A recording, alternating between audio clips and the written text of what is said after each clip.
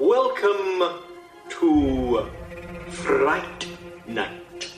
She just goes a little mad sometimes. Wolfman's got nards. They're coming to get you, Barbara. Whatever you do, don't fall asleep. We have such sights to show you. They're all gonna laugh at you. You're listening to the Jersey Ghouls.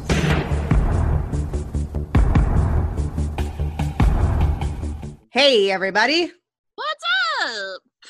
And welcome back to another episode with the Jersey Ghouls. Right, and tonight, oh my goodness, kick it back 3 years ago, because I think that was the last time these two knuckleheads were on this show. Oh my god, the What's Up was so high-pitched today. Thank I loved you, it. yeah. And it trailed up an octave. Oh, I full on ran with it like Christina Aguilera for you.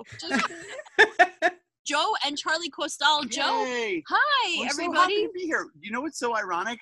The Shining is on right now. Yeah. And The Shining was the first Jersey Ghouls episode I did. Yeah, with and you guys. arguably one of my most controversial. Really? Yeah, well, hot take. I hated Kubrick's version. Oh, that's right. Yeah, I forgot that. So anyway, first of all, I just want to give a quick shout out here because I'm so excited to announce that Charlie Costal has just been greenlit on his newest show, the Early Show with Charlie Costal. Now, you may think the Late Show is where it's at, but oh no. You want to get up at the crack of dawn and you want to check out the Early Show. Charlie, what's this going to be about? Better question. What is it not going to be about? That's all I have to say so far. wow. That's all they're letting me say. No That's show true, was yeah. ever greenlit on that premise. There are a lot of gag orders involved, I hear. And also we have with us Joe Costal, who is author, poet, this year's Pushcart Prize nominee for his short Puncher, Americana, and Fake Ass Jordans, which that was the only kind of Jordans we ever owned in the Costal house. But we didn't even come close to real Jordans. No, oh my God, whatever Payless brand was, that's what we wore. I legitimately had a pair of Pro Jogs from Fava Shoes that Abuela got us. Yeah. And that's what to go with your Luke from. Perry folder that she also got you. Yeah. She got me a Men. Jackie, did you know this story?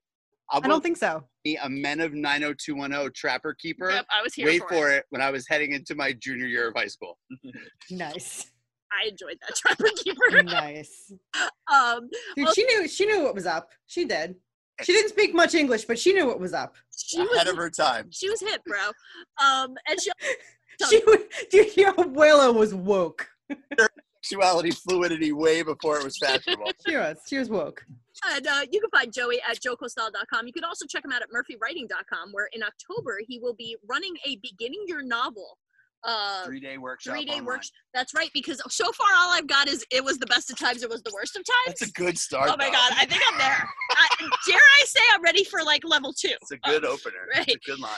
All right, so Jackie, what are we covering tonight? We are finally covering the Blair Witch Project and Book of Shadows, Blair Witch 2. God. Definitely the lesser of the two. But I'm super excited because while Book of Shadows may not hold up after all these years, I still say that Blair Witch, the original Blair Witch Project, it's in my top 15.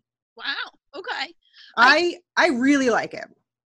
I actually bought Charlie on today because I'm curious to see if the young hip kids of today are even remotely, and he's not hip, but we'll roll with it. But he's young, so we'll take. He's the only 16-year-old I know, 15, 14, 13, 9. He's the only 15-year-old I know that's willing to come on the show. So he's going to be our voice of the new generation and to tell us whether or not it still holds up today. Okay, fair enough. Now, I do want to take a little page out of, oh crap. You know what? I forget what I was going to say there. Never mind. Okay, no, what I want to ask is for Joe and Marissa, what is your experience with Blair Witch? Like, what was your initial thoughts when it came out back in 99? So back in 99, when Blair Witch came out, I was totally bamboozled by it. I'm not ashamed to say that I bought it 150%. Me too. At one point convinced myself that I had heard that story and thought and was telling people for sure that I remembered that happened. So and that sounds very silly now, I realize, but looking back, I mean, and we'll probably cover this later, like this may be the most brilliantly marketed movie ever, right? Yes. Yeah.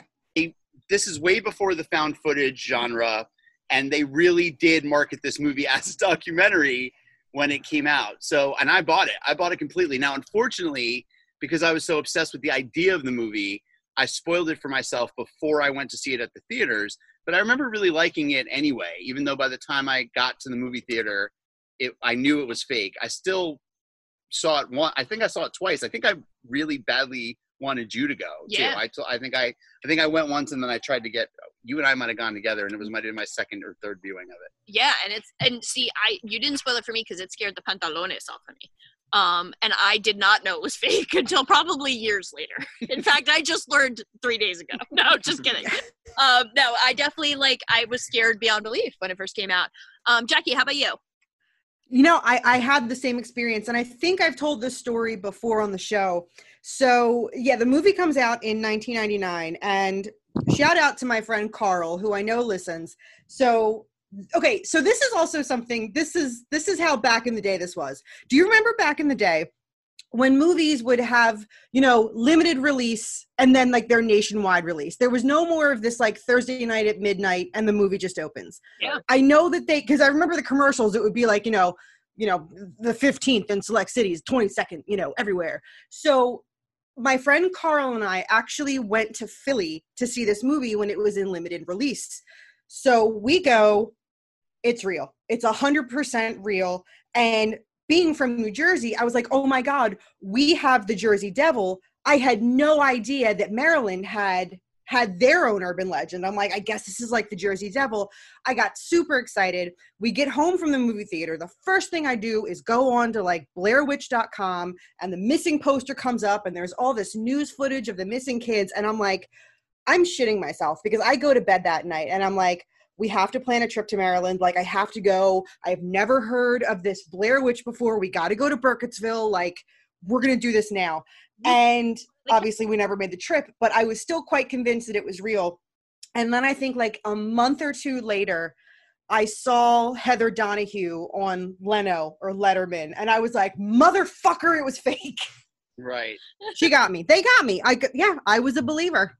And it's hard for anybody to think of, to know, unless you were our age at this time, to know what it was like to go on BlairWitch.com to get information, because the internet was really in its earliest, most infancy. Formative days. Yeah. And you didn't even think about misinformation, like, or somebody purposefully trying to send you in a wrong direction. There was no discussion about credibility. Like, people were not aware at all about checking the credibility of websites, and the internet was a lot more difficult to navigate. Like, there was no Google, right? No. In 1999 yet, or There there was was no Google, Pornhub. but we weren't using it. I'd be amazed at what I was doing in 1999. But anyway, that's a different story. Yeah, we had no reason to doubt anything on the internet then, because it took forever to get on. So it was well worth the wait of having to kick a sibling off the phone, and then go through the whole fucking dial-up process, which, oh my God, how many times did you get like one screen away on AOL when it had the 3 little screens? You'd get to the middle screen and you'd think any minute now it's going to hop to that third screen, and then you're on, and then it would kick you off somewhere in the middle screen. You have to start all over. You have to go find another one of those 99 free AOL hour discs that you get in the mail every fucking week. It was a nightmare to get online. I mean, that was the summer that I graduated high school. So I'm 17 years old when this comes out. And yeah, no reason to believe it was fake. The marketing on this is Brilliant. It's insane what they did. They really, looking on IMDb, this is one of the most heavily trivia'd entries I've ever seen on IMDb. Like, it goes for pages. And one of the things that I read, and again, who knows if it's true or not because it's the internet, but people actually were sending sympathy cards to Heather Donahue's mother because they saw the whole missing person thing, and they thought she truly was missing. Right. And it also speaks to the phenomenon of not knowing about old shit. So, like, stay with me for a second. In 1999, it was possible to not know about old shit.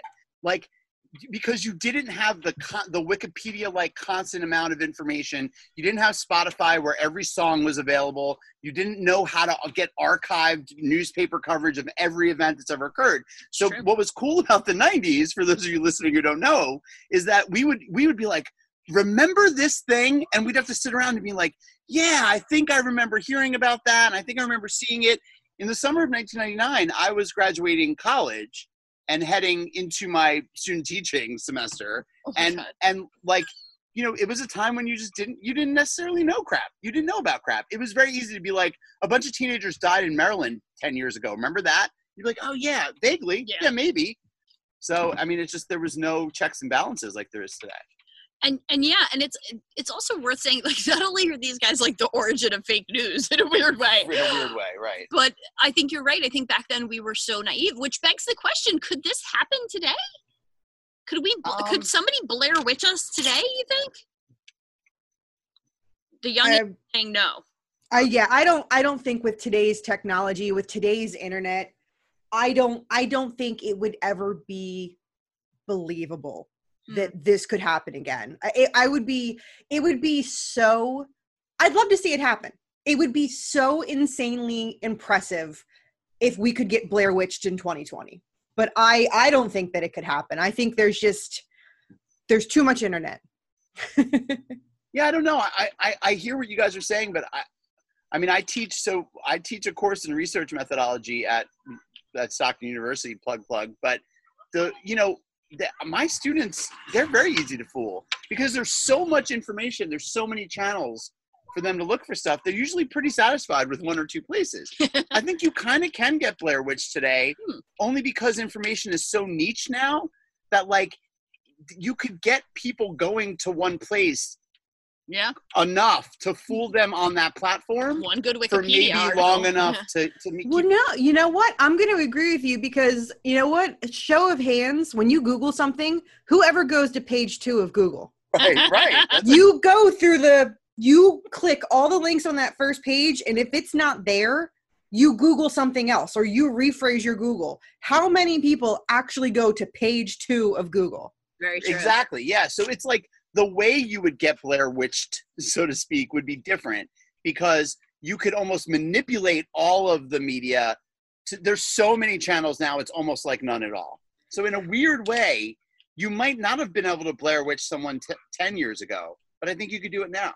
You know what? And now that I'm thinking about it, it has already happened. There is something on YouTube, and it's YouTube, it's Reddit, it's Twitter. ARGs are extremely popular. And when you've got these, I'm pretty sure don't quote me, alter reality games I think it's altered reality games where there is this series of videos that will go up, and within the videos you actually can find, you know, source codes or messages and things like that. And if it's a really good one, it will connect with also Twitter that will have Reddit posts, and everything is connected. And with some, you have a hard time distinguishing if there's actually things like, is it real or is it an ARG? Or is it some sort of like performance art? Like off the top of my head, there are a couple cool ones that I've watched and I've learned about. One is called Hi, I'm Mary Mary. And it's about this girl that wakes up and she really doesn't remember much. She knows she's in her parents' house. She knows she's by herself, but she cannot leave. And then like kind of spooky shit starts to happen and things like that. And there's this other one where I don't know. I could keep going with these because I watch all these friggin' YouTube channels that like deep dive into this shit. But you know what? I think now saying all of that out loud, I think we can get Blair Witched. Yeah. No, I agree with you, Jackie. In a way, what I feel like you're saying is that we're being Blair Witched in so many other facets of life now because the message is the reality, right? Trumbo is the Blair Witch. No, I'm being serious. Me too. I'm not being political only, but what I'm saying is that, like, you know, now it's like if enough sites are saying that 3 kids died in Burkittsville, Maryland, 3 kids died in Burkittsville, Maryland. because Yeah. the message is what's real. And That's very true. so in a way, like, I'm gonna just to kind of move into the movie. This movie held up a lot more for me today than I thought it would. And I watched it a bunch of times when it came out. I don't think I watched it since, and I was very surprised at how much I A, enjoyed it, and B, thought it really stood up. And in a way, it felt like a different movie in 2020. And I don't want to get into that too much, but I think it almost has a different resonance now. And I think even the idea of what's real and what's not is so much more skewed than it was in 1999. Yeah, no, that's a good point. And I think this, in a way, juxtaposing it in 1999 versus 2020 is interesting, even just looking at like what indie film meant in 1999 versus what indie film means today. Like, we're talking writer and directors Daniel Myrick and Eduardo Sanchez make this movie for like $35,000. Until recently, it was one of the highest grossing indie films of all time. It's still in the top 5. They took these actors, they threw them in the middle of the woods, they made them film most of their own work. Like, when they weren't directors in any true sense of the word, these kids did most of this work. I think that stunt and that idea of like, let's take a bunch of kids and put them out in the woods was so revolutionary at that moment. I mean, this did not, they didn't create found footage, but they certainly brought it to the forefront of horror in that moment. They certainly opened that Pandora's door, opened that gate that's definitely been opened since that day, I would argue, Right. you know? Yeah. So I think you're right. I think there's a difference between 1999 Blair Witch and 2020 Blair Witch. But the question, before we get into that and like into our feelings on the film, I gotta know, only in 2020 you watched this film. Charlie, what's your take? Is this scary? I at no point was I scared, Okay. but it was a very tense movie, and it was, I don't know. I almost don't know how to feel about it because it was kind of a hard movie to watch because a lot of it was just like the performance, if you know what I mean, and it was like how scary it is to be lost was more what I was scared of than the Blair Witch. So in the middle, because my wife was making cookies, and we stopped to eat cookies, and we paused it. And also we put the babies to bed, right? So I put the little ones to bed, and Charlie goes, "Ay, la bruja." I said, and I quote, and I said, "Oh, no me gusto la bruja." Right. Because at that point, you didn't know you weren't going to see a witch yet. I thought, yeah. And I think that you were scared more than you, like, not that you were scared, but that it was tense. Yeah. I think in the middle of that movie, he had a moment where he was like, "Oh, crap, this movie's better than I thought it was, scarier than I thought it was." I don't know if the ending holds up for today's audiences. Whereas for us, I felt like, Jackie, I don't know. Do you like that we don't see the witch?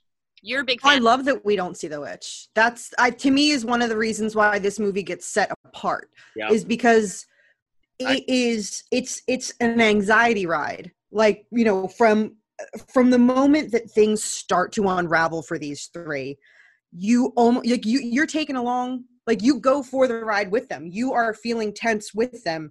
There are definitely points, like my favorite part is when they're in the tent and the tent starts shaking and they just start running. And then you hear Heather scream this ungodly scream. She says, "What is that? What the fuck is that?" And you would think that they're going to show what the fuck that is, that they're so afraid that they're running from, but they never, ever show it. And to me, you know, they describe what the Blair Witch looks like, but what's in your brain is always going to be scarier than what they actually show you. So I think that it aids the film. I think that it leaves it at a very, I don't want to say open-ended kind of situation of like what she looks like or what could be happening, things like that. Because obviously at the end we know what happens to them, but from them running away, for me the absolute worst part is when Heather finds the Josh bundle. Like, that's just my even to this day, I've seen this movie so many times. I own it. I love it. I still get a tense feeling in the pit of my stomach when she opens that bundle.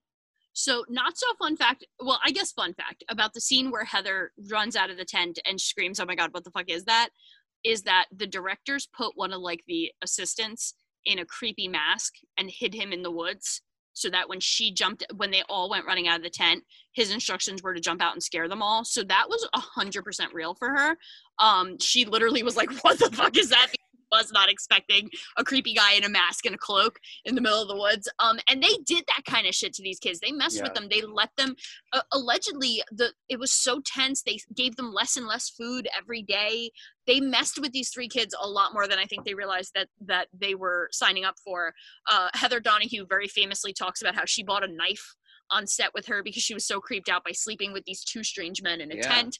And that comes through, right? It does. And that comes through in a way it has to. Right. It's guerrilla filmmaking that would never happen today. No, it's because it does. It gives you that icky feeling when it's almost like watching The Shining and realizing how much damage they did to Shelley Duvall. It's like, am I uncomfortable now seeing the scene, knowing that people were put through trauma to get there? Well, I think we're digressing into so many different areas, but I think there's an amazing connection to what they did to Shelley Duvall in The Shining, because I would say Heather Donahue is right up there in that pantheon of like women amazing performance, but achieved at a questionable through questionable methodology. She says that she used to cry for like they made her do the take with the famous "Oh, I'm so scared" for like 6 times, and she said every time she would cry for hours afterwards. Right, like that's so. Like she was legitimately emotionally traumatized.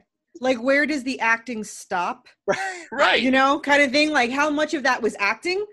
I mean, like you said, and how much of that is an actual gut reaction to what is happening? The complexity of that is that I believe in my heart that there are only 2 reasons why we're sitting here having this conversation. One, if they had ever shown a Blair Witch, we wouldn't be talking about this movie today, because the Blair Witch would not have held up. It would have been nearly impossible for the Blair Witch to have held up. True. And I think that then the movie becomes about this major letdown at the end, and the Blair Witch just wasn't just like today. You get people saying it's boring, but that I think they have to not show the witch, or the movie doesn't hold up. That's 2, those performances have to carry that film, and I don't know that we're talking the complexity. And I'm not saying it's okay that they did that. I'm saying had they not, it's questionable that we're still talking about the movie, because when I watched it last night, I rewatched it last night. She blew my mind. Her performance just shook me to the core. And the truth is, I saw it so much differently than I did in 1999. Me too. And I kind of feel like, okay, I don't know. I have to, so I'm going to throw my cards out there. Jackie, I know you love this film. Joe, I know you're a fan. I like it. Yeah, Charlie, you're maybe a little more into it than you want to admit. He's just I don't know how he feels. He's very ambivalent. He is. Yeah. You know what? You got to tune into the early show to get the real truth. That's all I know. He's holding out for his own program. But at the end of the day, like I watched this in 2020, and it made me feel icky more than anything, because of like, okay, first of all, the way these guys treat this girl in this movie to me is reprehensible in 2020. In 1999, I was fine with it. Right? It's so funny because it's sad, but it's true. Jackie, even you said you had notes about the problematic feminism in this film, and that's saying something. Yeah. I did know, because you texted me and you were like, I have this idea about how this is a feminist movie and the whole 9. And I was like, well, that's funny, because I actually have notes about how anti-feminist this movie is. And I will divulge my little theory about Heather and the Triple Goddess in a minute, because obviously I've been reading way too much of The Monstrous Feminine.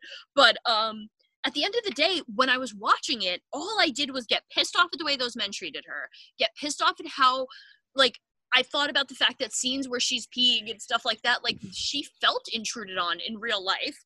How, like, fuck both of those guys for all the mansplaining and all the blame they put on her. And then, like, at the end of the day, that infamous scene that I want so much to still love the way I did when I was young, all I could think of was, like, no, girl, you don't have to apologize. This is not all your fault. Right. Like, fucking typical woman blaming bullshit where I didn't see Josh and Mike be like, I'm so sorry. You don't agree, Jackie? No, I don't agree at all. Dude, if I was Josh or Mike, I'd be trying to kick her in the cunt too. Like, this is her project. I think her apology is so warranted and so necessary. This is her project. And Mike even says, I agreed to a scouted out project. You're going to tell me that you're going to film a documentary and not actually visit the location of every single place you're going to film. Like, now, granted, I have in my notes about how she is a failed leader, but was it corrupted by the Blair Witch? Like, was this all like a domino effect of the Blair Witch? But still, she fucked up. So I don't really begrudge any of the dudes for being pissy and shitty with her. I do, because first of all, they have their own autonomy in life. And second of all, it isn't her fault. They fall into this weird alternate version of reality because of supernatural. Right. I get that. But they don't know that. But they're so shitty to her. And then to like have a diaper baby tantrum and throw away the map and then let her take the fall. The way that they're so aggressively, almost like verbally violent with her, I'm sorry, I didn't force you out here. Yes, I'm the leader of this project, but you're here of your own fruition. Like, fuck you. And maybe if they stopped sabotaging her and doubting her at every turn, like, stupid broad can't read the map, maybe she would have been able to be more effective as a leader. I don't question her leadership. I question their ability to be led by a woman. No, I don't agree. I see, like, I think she doesn't deserve all of it, but she definitely deserves some of it. She doesn't need to cry about how it's all her fault, though. It's not her fault. The project. It is her fault. It's her project. You know, like, here's the thing. You know, when you're in management, everything is your fault. You know, tell me that it's not true like that, you know? And sure, it sucks that she's a woman, and I guarantee you it's 1999, and they're very threatened by a female leader. They're very threatened by having to take instruction from a woman. I don't doubt that. But Jackie, I'm not saying she isn't deserved of some of that animosity. It's funny to hear you say that because, and this could, maybe I'll take the controversy onto myself from both of you now, but here's the thought I was having watching it. It made me think, and this is very, very selfish because I'm a product of the 80s and 90s, okay? But I will say it this way. It made me think that the misogyny that the society is rightfully rebelling against now is more a product of 2000 to 2020 than it was of 1990 to 1999. Because I think that women in the 90s were different. We're built differently. The sensibility was different. And I think that the 90s were less to blame for the fallout that we're facing right now than were the early 2000s culturally. Saying that, I will say this. I was mad at the men in 1999 for a different reason than I was mad at them in 2020. I hated Mikey when I saw this movie when it first came out. Because I hinged all of it on throwing the map away. And I don't know why I was so mad at him when I saw this movie in the 90s, that throwing the map away was everything. It's a shit move. What I couldn't get over on this watch, first of all, Heather Donahue's performance is far and away the linchpin of the whole movie. Agreed. The guys break over and over again. The guys do so many things that I want to call bullshit on, but she never does. She is always this great mix of vulnerable, but putting on an air of like, trying to be in fuck you, I'm in charge, which I'm sorry, but that was every teenage girl I knew growing up. Overalls, hair pulled back, flannel shirt on, and tough. I mean, to me, girls just seem tougher. And I don't want you guys to get emails from girls from the early 2000s. Yeah, they're triggered. But 90s girls, and I know I'm talking to two of them right now, 90s girls were badass. Like, that's why Jackie is as badass no, as she but is. I'm kind of not kidding. I think you guys were a part of a movement that almost rivaled today, where women had a moment of like, fuck you, we're going to wear what we want to wear, we're going to dress baggy. But it was the fringe. It was the difference then was that in the 90s it was just the fringe. The only people we knew? We only hung out with each other. Yeah. Yeah. I was gonna say. While I will totally agree with you that in the 2000s we lost away a bit, in the 90s we were the fringe. Like, not every girl listened to Tori Amos. I got shit on by every girl I knew for wearing flannel shirts. I knew was like that. That's because that's the only girls you could land back then. That's fair. And That's most true. of them were lesbians anyway. Well, also true. Also true. That's a different episode. Yeah, that's neither here nor there. Talk about that in the early. The men of Beverly Hills. Early show. You just booked your first guest.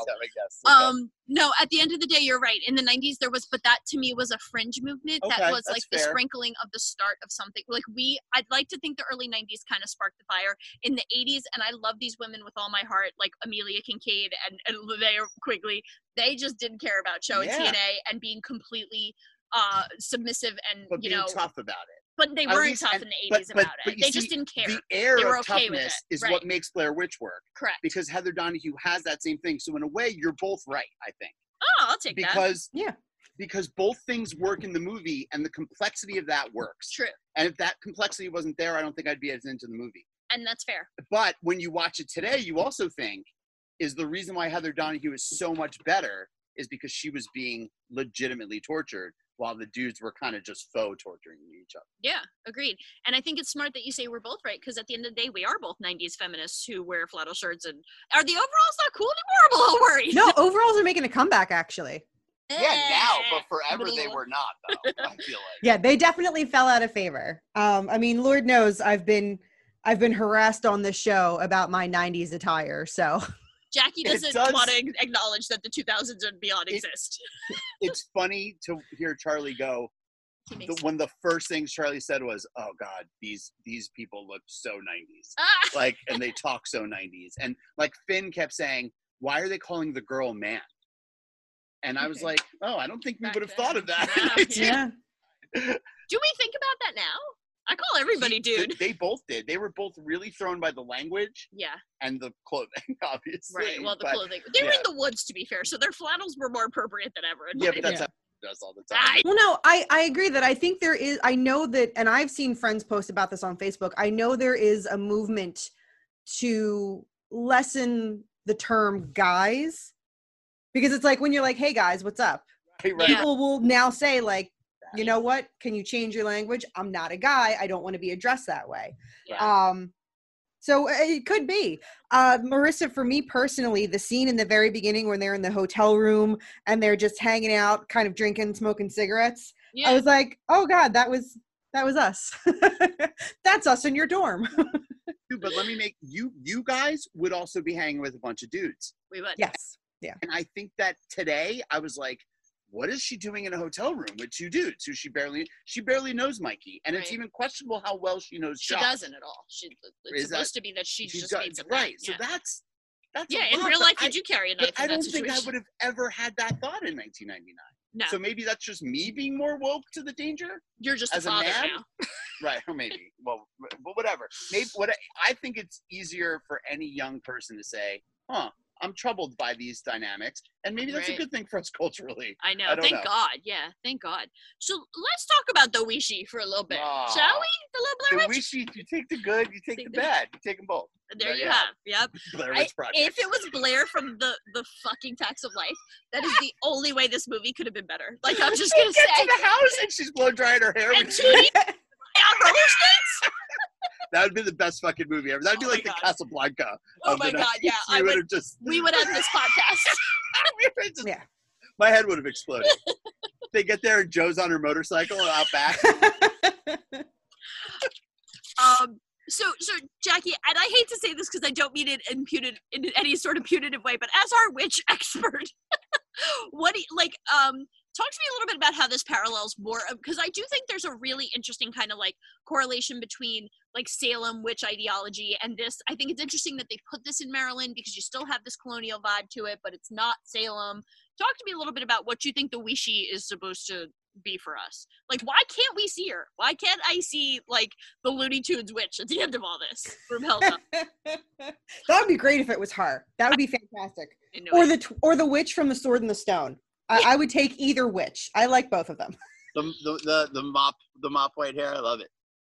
You know what? To me, because I think honestly, for reasons we've already gone over, you know, you think about it. This is independent film. This is low budget. So, and it's 1999. So if there's going to be any CGI, you know, it's not going to look good because there's no budget. It's not going to look good. It's going to be worse than Scorpion King, and that was real bad. And I think that there is just no way to do this justice low budget practically. You know, when you've got that, what's the character, Mary Brown, talking about her, you know, horsehair or like hair covering her, and she's got the long robe, and when you open the robe there's all the hair. Like, I just don't think there's a way to do this that would achieve the effect that we have now. I think Joe said it perfectly, that if we had seen The Witch, we're not sitting here today talking about Blair Witch. As far as the mythology, I mean, they're kind of spot on with, you know, and it's something you've talked about on the show before, the idea of the old crone. You have an unwed lady who, you know, is the monster, is the child killer, which is something that's going to kind of tie into the next movie. You know, you've got, it's the, I forget what you've talked about it before. The I guess it's like the crone versus the maiden, basically. Triple goddess theory is, and actually, what a great segue, Jackie, because that's exactly. I'm so proud of you right now, because this is exactly the theory I want to explore. But yeah, I don't want to cut you off. Just the theory that women fall into one of three categories in their lifetime. They are the maiden, then they eventually become the mother, which is like being equated with like being the woods. You're taking care of things. Your job is to be one with nature and care for that around you. And then eventually you're the crone. And you don't always get to be all three, but you're going to be one or three of them, and you're always going to end at that very point, which is the old crazy bitch who just wants youth and just is evil and kind of abjects from society because you have nowhere else to be. So I'm gonna let you finish your point, then I'm gonna do my theory on the Blair Witch. Well, actually, that kind of wrapped it up for me, and that you know, you've got the old crone, you've got the monster, and then Heather essentially gets to become a version of that. You know, again, they're corrupted, they're in this alternate reality that they don't realize they're in, but she quite literally ends up with their blood on her hands. I mean, they kind of, you know, they were a little on the nose with that. But she ends up with their blood on her hands, and where, you know, the Blair Witch is the monster, she's the big bad. In an essence, Heather herself also becomes, she's marked as the villain. Oh my God, I can go home. You don't even need me anymore, because that is exactly what I was going to, that's all I bring to the table. So if you start doing that too, there's nothing left for me. Will you give me a boobless movie? I have to find something to talk about. No, it's so true. That's exactly how I feel. By the end of the film, Heather is the witch, not only in the way that she's blamed for everything, she is scapegoated, she kind of takes on that responsibility for herself, but like any good crone, she is now lost in this alternate reality where she is completely separated from humanity and from society, and basically by breaking her agreement with the world, by trying to be the leader, by trying to do this documentary, by trying to you know, control these men, she becomes the witch. Right. And I think that that's so true, and it's one of the things I like playing with this film. Yeah, and I think that your guys' theory leads to a completely different read of the movie, and that is not that you do not see the witch, but that the witch is Heather. It is the any protagonist. Female who, right. And you know, that would then even speak to why she doesn't have any other women on her team, because the entire you know, prototype of that, or the character archetype, kind of fits that bill. Another thing that I think fits the mythological read of this, I found myself kind of troubled by the blaming of Heather, and then as I was thinking backwards in the blaming of Heather and who really deserves blame, and why in the 90s I was so quick to blame Mikey, and yet I was less apt to do that today, I started thinking about, okay, at what point are they lost, right? If you want to read the movie as they're lost from the moment they walk out of the car and walk into the woods, it fits the Joseph Campbell mythological model because of those two fishermen. Because then those two fishermen become the Joseph Campbell, like, harbingers. Yeah. That final word of, like, don't do it. And that guy, that fisherman, does the, like, you kids are never going to learn. They're 100% harbingers. So they're the moment where you either turn back, right, or you become that thing you're seeking. Yep. And so that fits what you guys are saying about the mythology of it. 100%, and I like that about this film. I like that there's a little meat to gnaw on these bones, no pun intended. But at the end of the day, I do think that it's interesting to see, like, and you know, like, whether or not the ending still works in our modern day, where we're so much more inclined to show everything. Like, and the Blair Witch redo that came out is such proof positive of this. Since we're not going to tackle this directly, because probably Jackie refuses to acknowledge its existence. I didn't even know it existed. Oh yeah, there's a new one, and I gotta say, I'm here for it. Like, I actually we watched it for the show. Yeah, we did. Is the Blair Witch in it? Yeah. And so basically, it's Heather's brother goes to the woods to find Heather. And if you guys want to give it a shot, I'll happily watch it with you. But it's very much shows so much more than the original ever would. Right. And so I can't decide if it's like we as who we are, our generational viewing tastes are like, yes, don't show it, or if you wanted to see The Witch, Cha. I mean, every horror movie I watch, I go to my friend's house, and we always watch a horror movie. I feel betrayed, but continue. For them, the horror movies of my time show everything. Yeah. And when they watch a horror movie, they want to watch a horror movie that shows everything because those are more fun to watch for us. But a movie like this was cool for me to watch because you never see it and you spend your whole time thinking, which is, is not a movie I would want to go watch with my friends. I'd rather watch a movie where everything's like in your face and really like a lot to watch. But this one was cool because all you have to see at the end is Mikey in the corner. Yeah. That's all you need to see, and And it's terrifying. Right? Like it's so. real. It's there.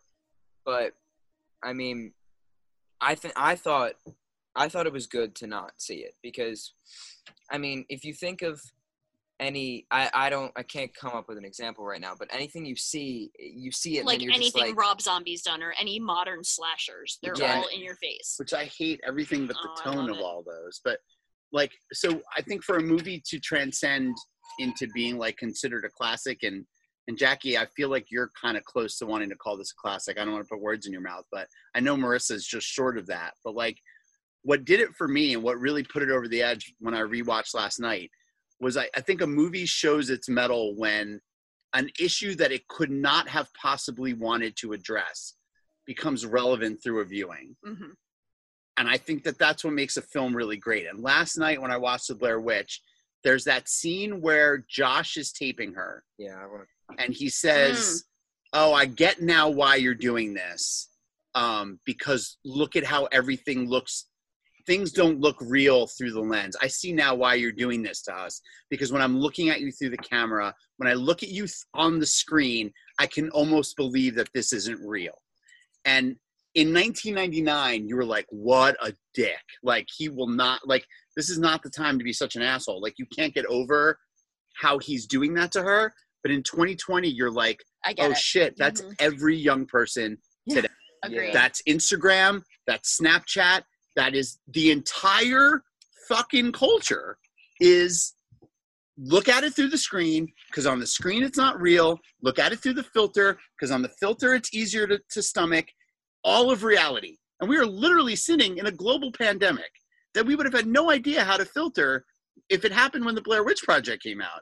But because it's happening at a time when people are spending time at home on their screens anyway, it is almost more palatable. Mm-hmm. Because you can look at it through the lens of Instagram and Facebook and whatever the hell else people are on that I probably don't even know about. But that moment and her face where she's so like mad, but also like there's a truth to what this viciousness that he's spilling at her, man, that really got me. That really got me on a rewatch today. I thought that put the movie at a whole different place. For me, coming from the generation that I'm criticizing. Everyone I know, records everything. When a kid at lunchtime went in the middle of the gym and started riding on his Heelys around, everybody takes out their phone, because you want to save that. But like, I feel like what more scared me about this movie than The Witch was like the kind of like the journey they take and getting lost. Because then, like, when those cameras are down, you're just in the middle of the woods, right? And I feel like everyone recording, everyone recording nowadays, like when you put down the phone and you stop recording on Snapchat, you're then lost in the woods. Where are you? Yeah. Because like you see videos of people like like recording all happy and then everybody stops. Oh my God, the recording's over. Where are you? Somebody get this kid a spot on the Jersey Ghouls. Jesus Christ, that's so profound. That's true. We don't need to be happy anymore.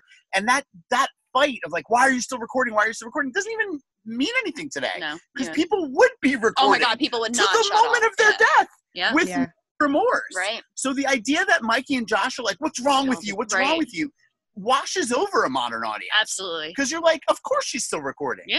Because that's the only way Because- that we're really living. Right. And when you put down the camera, like he said, you're just It lost in the stops. woods. Right. Like, and that's his generation so much more than ours. But we're getting there too. Don't get me wrong. But yeah, it's such an interesting idea to be like, once you put down that camera and there's no more like lens between you and the real world, Yeah. it's a whole different fucking But also, you ballgame. kind of have to stop yourself too, because like when I know I've had this conversation with myself, it's like the more you record, the less you're enjoying. Actually, it experiencing 100%. Like it's tough because it's what everyone does. It's like when something funny happens, you know, you record it or you take a picture of it, and even like But when that's something frightening happens, you record it. When something confrontational happens, you record guys it. yeah, record like it. all the Your videos of instinct that. is still to that's record. like, record. And that's not the case for our generation. Our generation, right? Like Jackie, I don't want to speak. I don't ever think, oh, I need to record this. Like, Yeah, you know, honestly, if it's not like the only time I have the instinct of, oh, I want to record this is like when I'm with my dog. Like that's like if you look on my Instagram, it's pretty much like pictures of my dog. I cracked a pack of Magic the Gathering cards and look at this card I got. Like there's really not selfies on my Instagram. My Instagram is memes, pictures of my dog, the occasional food picture. not me. I don't know. It's far and few between. Blue, you name it, I'm selfieing. No, I don't think I've ever posted a selfie just like in earnest to social media. And when I do take a selfie, usually it's because I'm really excited about what's behind me. Like when I went camping and I was like, "Oh, this is an awesome view." I'm gonna take, and it's like me looking all wonky while I try to figure out the background behind me. But yeah, you're right. Like it's not our instinct, and it's fascinating to see it play out in this film in a way that it can't play out today. And unfortunately, I think her response to that at one point when she kind of breaks down, and her response to it is, "This is all I have. This is all I have left." Yeah. Like that's her last grip on her sanity. Is into the internet. Like when you think about it, you know, like on a metaphorical level, she was every single kid in 1999 going to a time where we could never take back the internet and all of this technology. Right. But my point is from a perspective of looking at it as film history, what 21-year-old protagonist so succinctly Understands that. communicates the exact plight of every young girl. Say, I don't know how to stop doing TikTok because I don't know how else to live. Right? And that's what she's saying. It's true, because if I'm not doing You're a Savage, then I don't know who I am. Right, yeah, Cringy, bougie, ratchet. Right. Acting stupid. Don't act like you don't know the whole thing because I call No, baloney. right. And Jackie, you have no idea. She's like, what in Sam hell are they talking about? I'm hip. Jackie's, yeah. You just have young girls in your house. That's why you. That's know that. why I know Savage. Yeah. That's right. Oh, you girls keep me young. No, you're guys. I hate to say, but you're pushing me over into the this is a classic. Well, can I make one more point too? Is Sure. it possible that this is a movie about how your own art will eat you alive? My God. Because, and this is a thought I had last night too. What really struck me this time when I was no longer so tied up in the "is this real or not" thing was that they put themselves in the woods pursuing this thing that then came and destroyed them. Which is what we all do. And when you think about it from the perspective of like this thing I'm writing, this thing I'm creating, my podcast, my book that I've been working on the last 8 years, we all have this moment in the pursuit of art where we're like, why the fuck am I doing this to myself? Frankly, I think if you don't have that moment, you're not an artist. Like it is the call of any career devoted to the arts where you're like, I put myself in the woods. Yeah. I'm here because I'm an idiot. And I that's couldn't right. stop doing that. I couldn't just live a normal life. I couldn't just get up and go to work every day and be done with it. I have to be writing, or I have to be recording, or I have to be producing. And I really related to that this time where I was like, shit, that's how I feel. Mm-hmm. I feel like I wake up in the middle of the night in the woods, or I walk for a day and I'm in the same spot. And I say, you know, why did I walk for a day? Right. Because I put myself here. Because I couldn't stop living this life in pursuit of this thing that has eluded so many. So the idea that the witch is a legend that was existing before them, in a way, is completely just an indictment of the idea of filmmaking itself. So in a way, it's cool that a movie that was so innovatively, artistically done is really about the idea of doing artistic guerrilla movies. Yeah, that's true. Fair enough. Very yeah, you guys meta. sold me. Yeah, Very meta. very Yeah. meta. 1990. Very meta. Very meta for a time when no one knew what the term meta meant. was. Yeah. Meta, and very hashtag me too, without it ever knowing. But you guys are right. And Jackie, yeah, I feel like every time I watch this movie, I do remember why I loved it. And so I think, yeah, I would be willing to put it in. I don't think it's going to make my top, but it's a classic. There, I would officially put it on that list. This was one of the very few horror movies in my adult life, and saying adult life, my high school and beyond life. This is one of the very few movies that when I went to bed that night, I was scared. Like I had to just let me just double check under the bed to look for that thing, or let me just make sure my shoes are in the closet where they should be. And is there monsters? No monsters. Okay.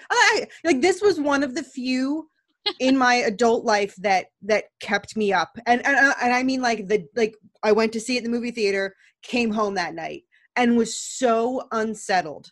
Maybe that's a better word than scared. I was so unsettled by everything that happened in the movie. And I mean, obviously I know that in this day and age, people still can get lost. People still do get lost.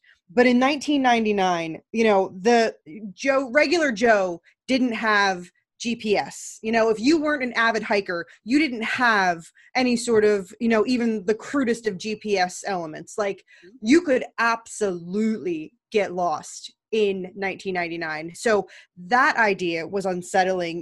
The moment when they walk into that one clearing and there's all those stick men just hanging in the trees, that is super unsettling. The idea that they are being followed step by step through this entire amount of days, and then the rock piles and Josh goes missing, hearing Josh scream in the distance, and they're completely helpless to do anything.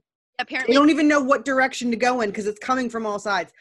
This movie just is so unsettling and so effective. That's why it's in a top 15 for me. That's why it's a Jackie classic. I don't know if it's necessarily universally considered a horror classic.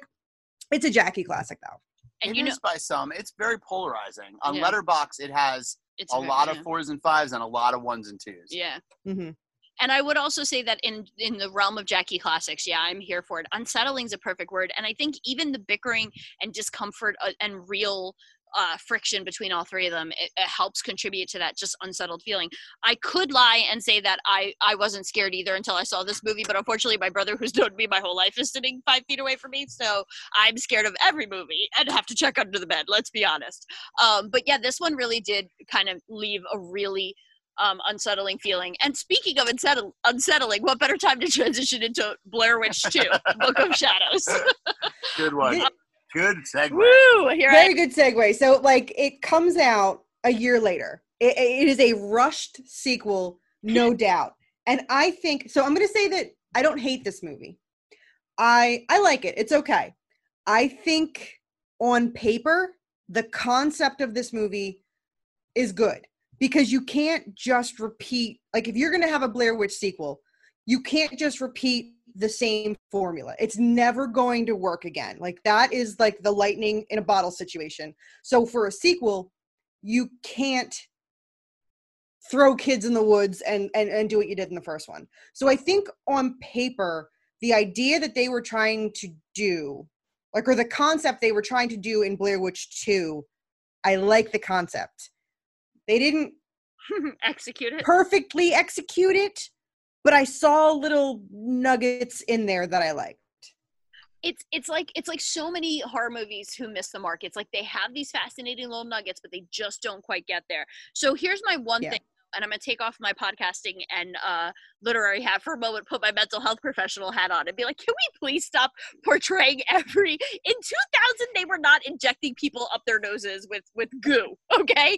Can we maybe tone down the we're going to pretend it's 1920 stereotypes about mental health facilities, because it grinds my gears. But yeah, no, Jackie, I agree with you. I think it tries to do something different, which I think is deserving of a look, but it just misses the mark. And whenever it tries to develop something interesting, it fails to take it all the way. My biggest example being Stephen's thesis, right? And who doesn't love an adorably stressed out master's and PhD candidate? But at the end of the day, yes, it's fascinating to look at this notion that myths can become reality. I'd love to have that philosophical discussion, but Steven, you're just a mansplaining little turd, and I don't want to hear it from you. So, okay, did you guys watch this one? I only saw it when I originally saw it, and I Okay. hated it. It and I was- just didn't- yeah. Good track, though. Well, you know what? And it's so funny because Blair Witch is 99, and then you get Book of Shadows in 2000. So it's just that, it's that 1 year difference. But suddenly, Book of Shadows is so quintessential early 2000s horror movie, complete with a fucking Marilyn Manson opening song. Like, if you don't have Marilyn Manson, it just reeks of early 2000s, and it's just so tonally different, which again, I commended 5 seconds ago, so I'm not trying to be too hypocritical, but it just, I don't know. It just, like I said, the concept is there. Visually, I like it. It's not terrible.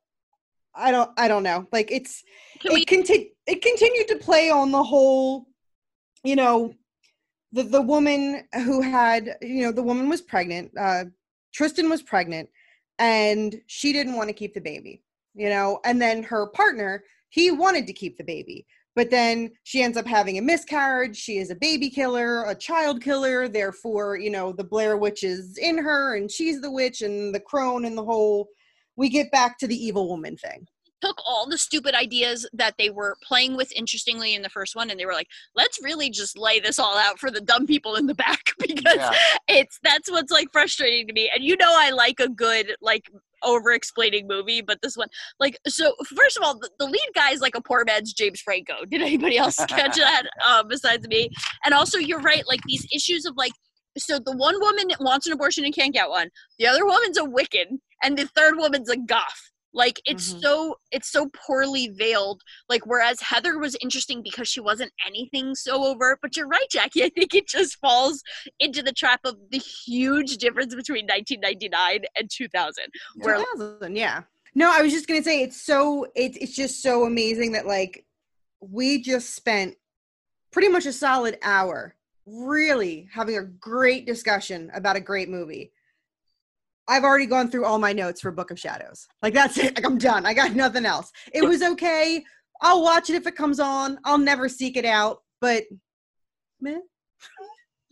I think it's interesting, Jackie, that you opened with the fact that there was only 1 year between the movies, because in a lot of ways, that's the only thing that's interesting about Book of Shadows, is that it really does tell the story of filmmaking in a very short amount of time, right? Because in the late night, so Artisan, it's what Artisan was, and what a filmmaking company like Artisan would become in a few short years is very much like the difference between Miramax in the early 90s, mid 90s, and then Miramax in the late 90s, the Disney acquisition, and just the way that indie movie, let's not even get into the Harvey Weinstein thing, but the way that indie movies were very quickly not really indie movies. Right, they just got eaten up by the system, and were taken on by the system that was pretending that they were something, because as kids of the 90s, we only liked crap that wasn't mainstream. Because we were alternative, y'all. We were. And our generation really was oh, if that's popular, screw it. What's your one major criticism of me for everything? Hate popular things. We watched Get Out, and you were dissatisfied. As soon as I think everyone likes something, Charlie's you're gonna hate it because you think everyone likes it. Yeah, he gets mad at me for liking Michael Jordan. Who doesn't like Michael Jordan, bro? He's a goddamn treasure. But I'm saying he's a national treasure. That's what he also. Yeah, that would actually be my second criticism. Is that everyone I say I don't like, he says they're national treasure. Michael Jordan's a national treasure. But I don't think what Charlie doesn't see is that's very much a product of my generation, right? I'm the same way. Too. The two of you should shake hands. Y'all are these kids. We wanted things that had a message. We wanted things that were made against the time and the grain of what was cool. That's what we wanted. But strangely, very quickly, and in a way, the difference between 1999 and 2000 was this very fact that major studios co-opted that coolness just like they did with music and just like they did with Right, television. but they fucked it up. And fucked it up by turning it into the thing we hated. And for a little while, we weren't sure how to feel. Right. Because, you know, that New Line... Hot Topic. It's the Hot Topic syndrome. Right. It's Hot Topic syndrome. Right. Explain it for the people at home. So, right. I think you're so right for Charlie on it. and the youngins, Right. the Hot Topic syndrome is basically when all of our cool, wacky, alternative shit, before hipsters were even a fucking thought, got bought up and corporatized and homogenized and made for the masses. So now instead of just having, you had to go to the band's concert to get the really cool band t-shirt, you could just go to Hot Topic and buy the t-shirt. And we didn't know how to feel. And because people were like, oh, well, his shirt doesn't have the dates on the back. It's not real. Whereas our generation was like, wait, how the fuck does a shirt not have the dates on the back? Right. Because we didn't even fucking know you could buy that shit somewhere besides the concert. And that's why we were angry. New Line Cinema meant something to us. Miramax, Artisan, these are names that meant something. And we and I'm not going to perpetrate. We didn't know that shit had been bought out until later. Until it was too late, right? We didn't, and then we're dealing with the fallout of it. And Book of Shadows is the exact. You're right. I will say there's two parties though. There's you and Jackie who have to lay on that, will die in that like on that hill, and then there's people like me who are like, no, Get Out is great. Michael Jordan's a national treasure. I don't think that, Jackie. I'll let you defend that, but I don't know that that's fair. It's fair. Y'all don't like stuff if it's not reminiscent. That's not true. I love Jeopardy. Everybody loves Jeopardy. That's because it started when we were little. I watched the Wheel of Fortune. Wheel of Fortune. Jackie, you know what I'm saying though, right? Like I know it's and you know what? And here's the thing. And here is a flaw about myself that I will freely admit. And I'm trying to not do it, but I think it's like, what is it? Gatekeeping? I think that's the term. It's like, I really like a certain thing. And then everybody else likes it. And yeah, I guess that's about like with Ghostbusters. I mean, we know how I feel about Ghostbusters. And then this other Ghostbusters come out, and then suddenly everybody likes Ghostbusters. And I'm sitting there like, well, you can't like Ghostbusters. Like, that's mine. Like, you can't like it because your Ghostbusters is different and not really Ghostbusters. And you can't like my Ghostbusters. Like, leave my shit alone. Fun fact about Jackie, refuses to watch the new Ghostbusters. It doesn't exist. It doesn't exist in her world. Yeah, and I love it, but it doesn't exist in her world. I'm sure, I don't mean to put words, but I'm sure you were really drawn to the gender empowerment. Well, because when I was a little girl, there was no being a female. That's true. Yeah, right. Though you were. I was. Oh, I was. Goddamn. I killed it as Peter Pan. You also played wide receiver for the Buffalo Bills. I was Indiana Jones. I wasn't going to let gender stop me, girl. But but it's true. Like, it's incredibly. Gatekeeping is hard to understand for people not our age, Jackie, because of the ubiquity of channels now. Like, when we were young, you had to work to get shit that was cool.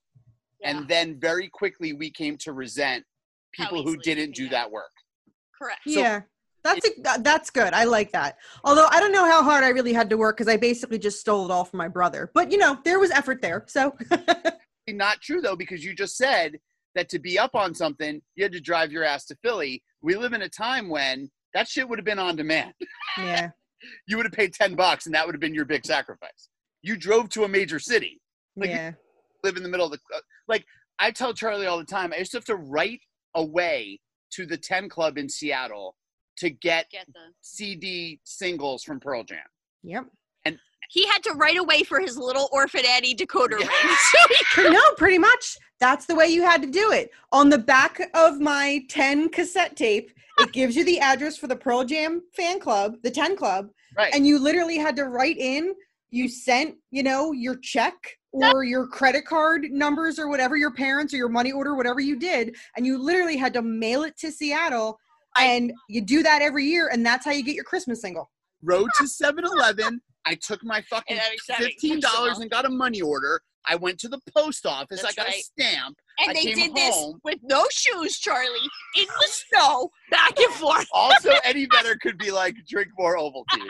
Yeah, you got it, buddy. No, one of my favorite shirts in high school is I had a Scratch and Sniff Tricks shirt. And to get said Scratch and Sniff Trix shirt that literally had the Trix logo. It had fruit and it had the rabbit on it. And you scratched and sniffed. It smelled on your boobs. It smelled like so inappropriate. It smelled like Trix cereal. And I had to, I think it was like 3 proof of purchases cut off from the box plus $10 that you mail away for to get this fucking shirt. Hey everybody, Marissa here. Well, I don't know about you, but I would totally scratch and sniff her shirt. Unfortunately, whether the Blair Witch got fed up with our facts of life jokes, or Summer just did its thing, we had a huge power outage at Jersey Ghouls headquarters, right smack in the middle of our talk. On the plus side, that means that I'm obviously right, and Joe and Jackie were both obviously wrong. Well, just kidding. Mostly. But you want some more good news? Blair Witch 2 is pretty much total garbage. However, I do want to take a moment to thank our guests for another awesome discussion on Blair Witch 1 and 2. Joe Costal can be found at joecostal.com, where you can read some of his awesome work. You can also join him at Murphy Writing's Beginning Your Novel workshop by registering at murphywriting.com. Seriously though, if you're a writer and you want to get even better, check out this guy's work. And I'm not just saying that because he's my brother. In fact, it really pains me to say that because he's my brother.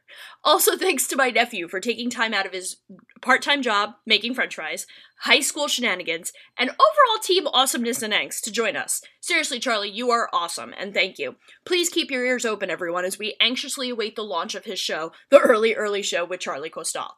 Since Jackie's not here to make us sound professional, I'm just going to say thanks so much for tuning in. Please remember to give us a like and share, rate us on iTunes, and don't forget to comment on anything you see and love. And yeah, that's it for me. Thanks, everybody. Bye-bye. When I look out my window, many sights to see. And when I look in my window, so many different people to be, that it's strange. You're listening to the Geekscape Network.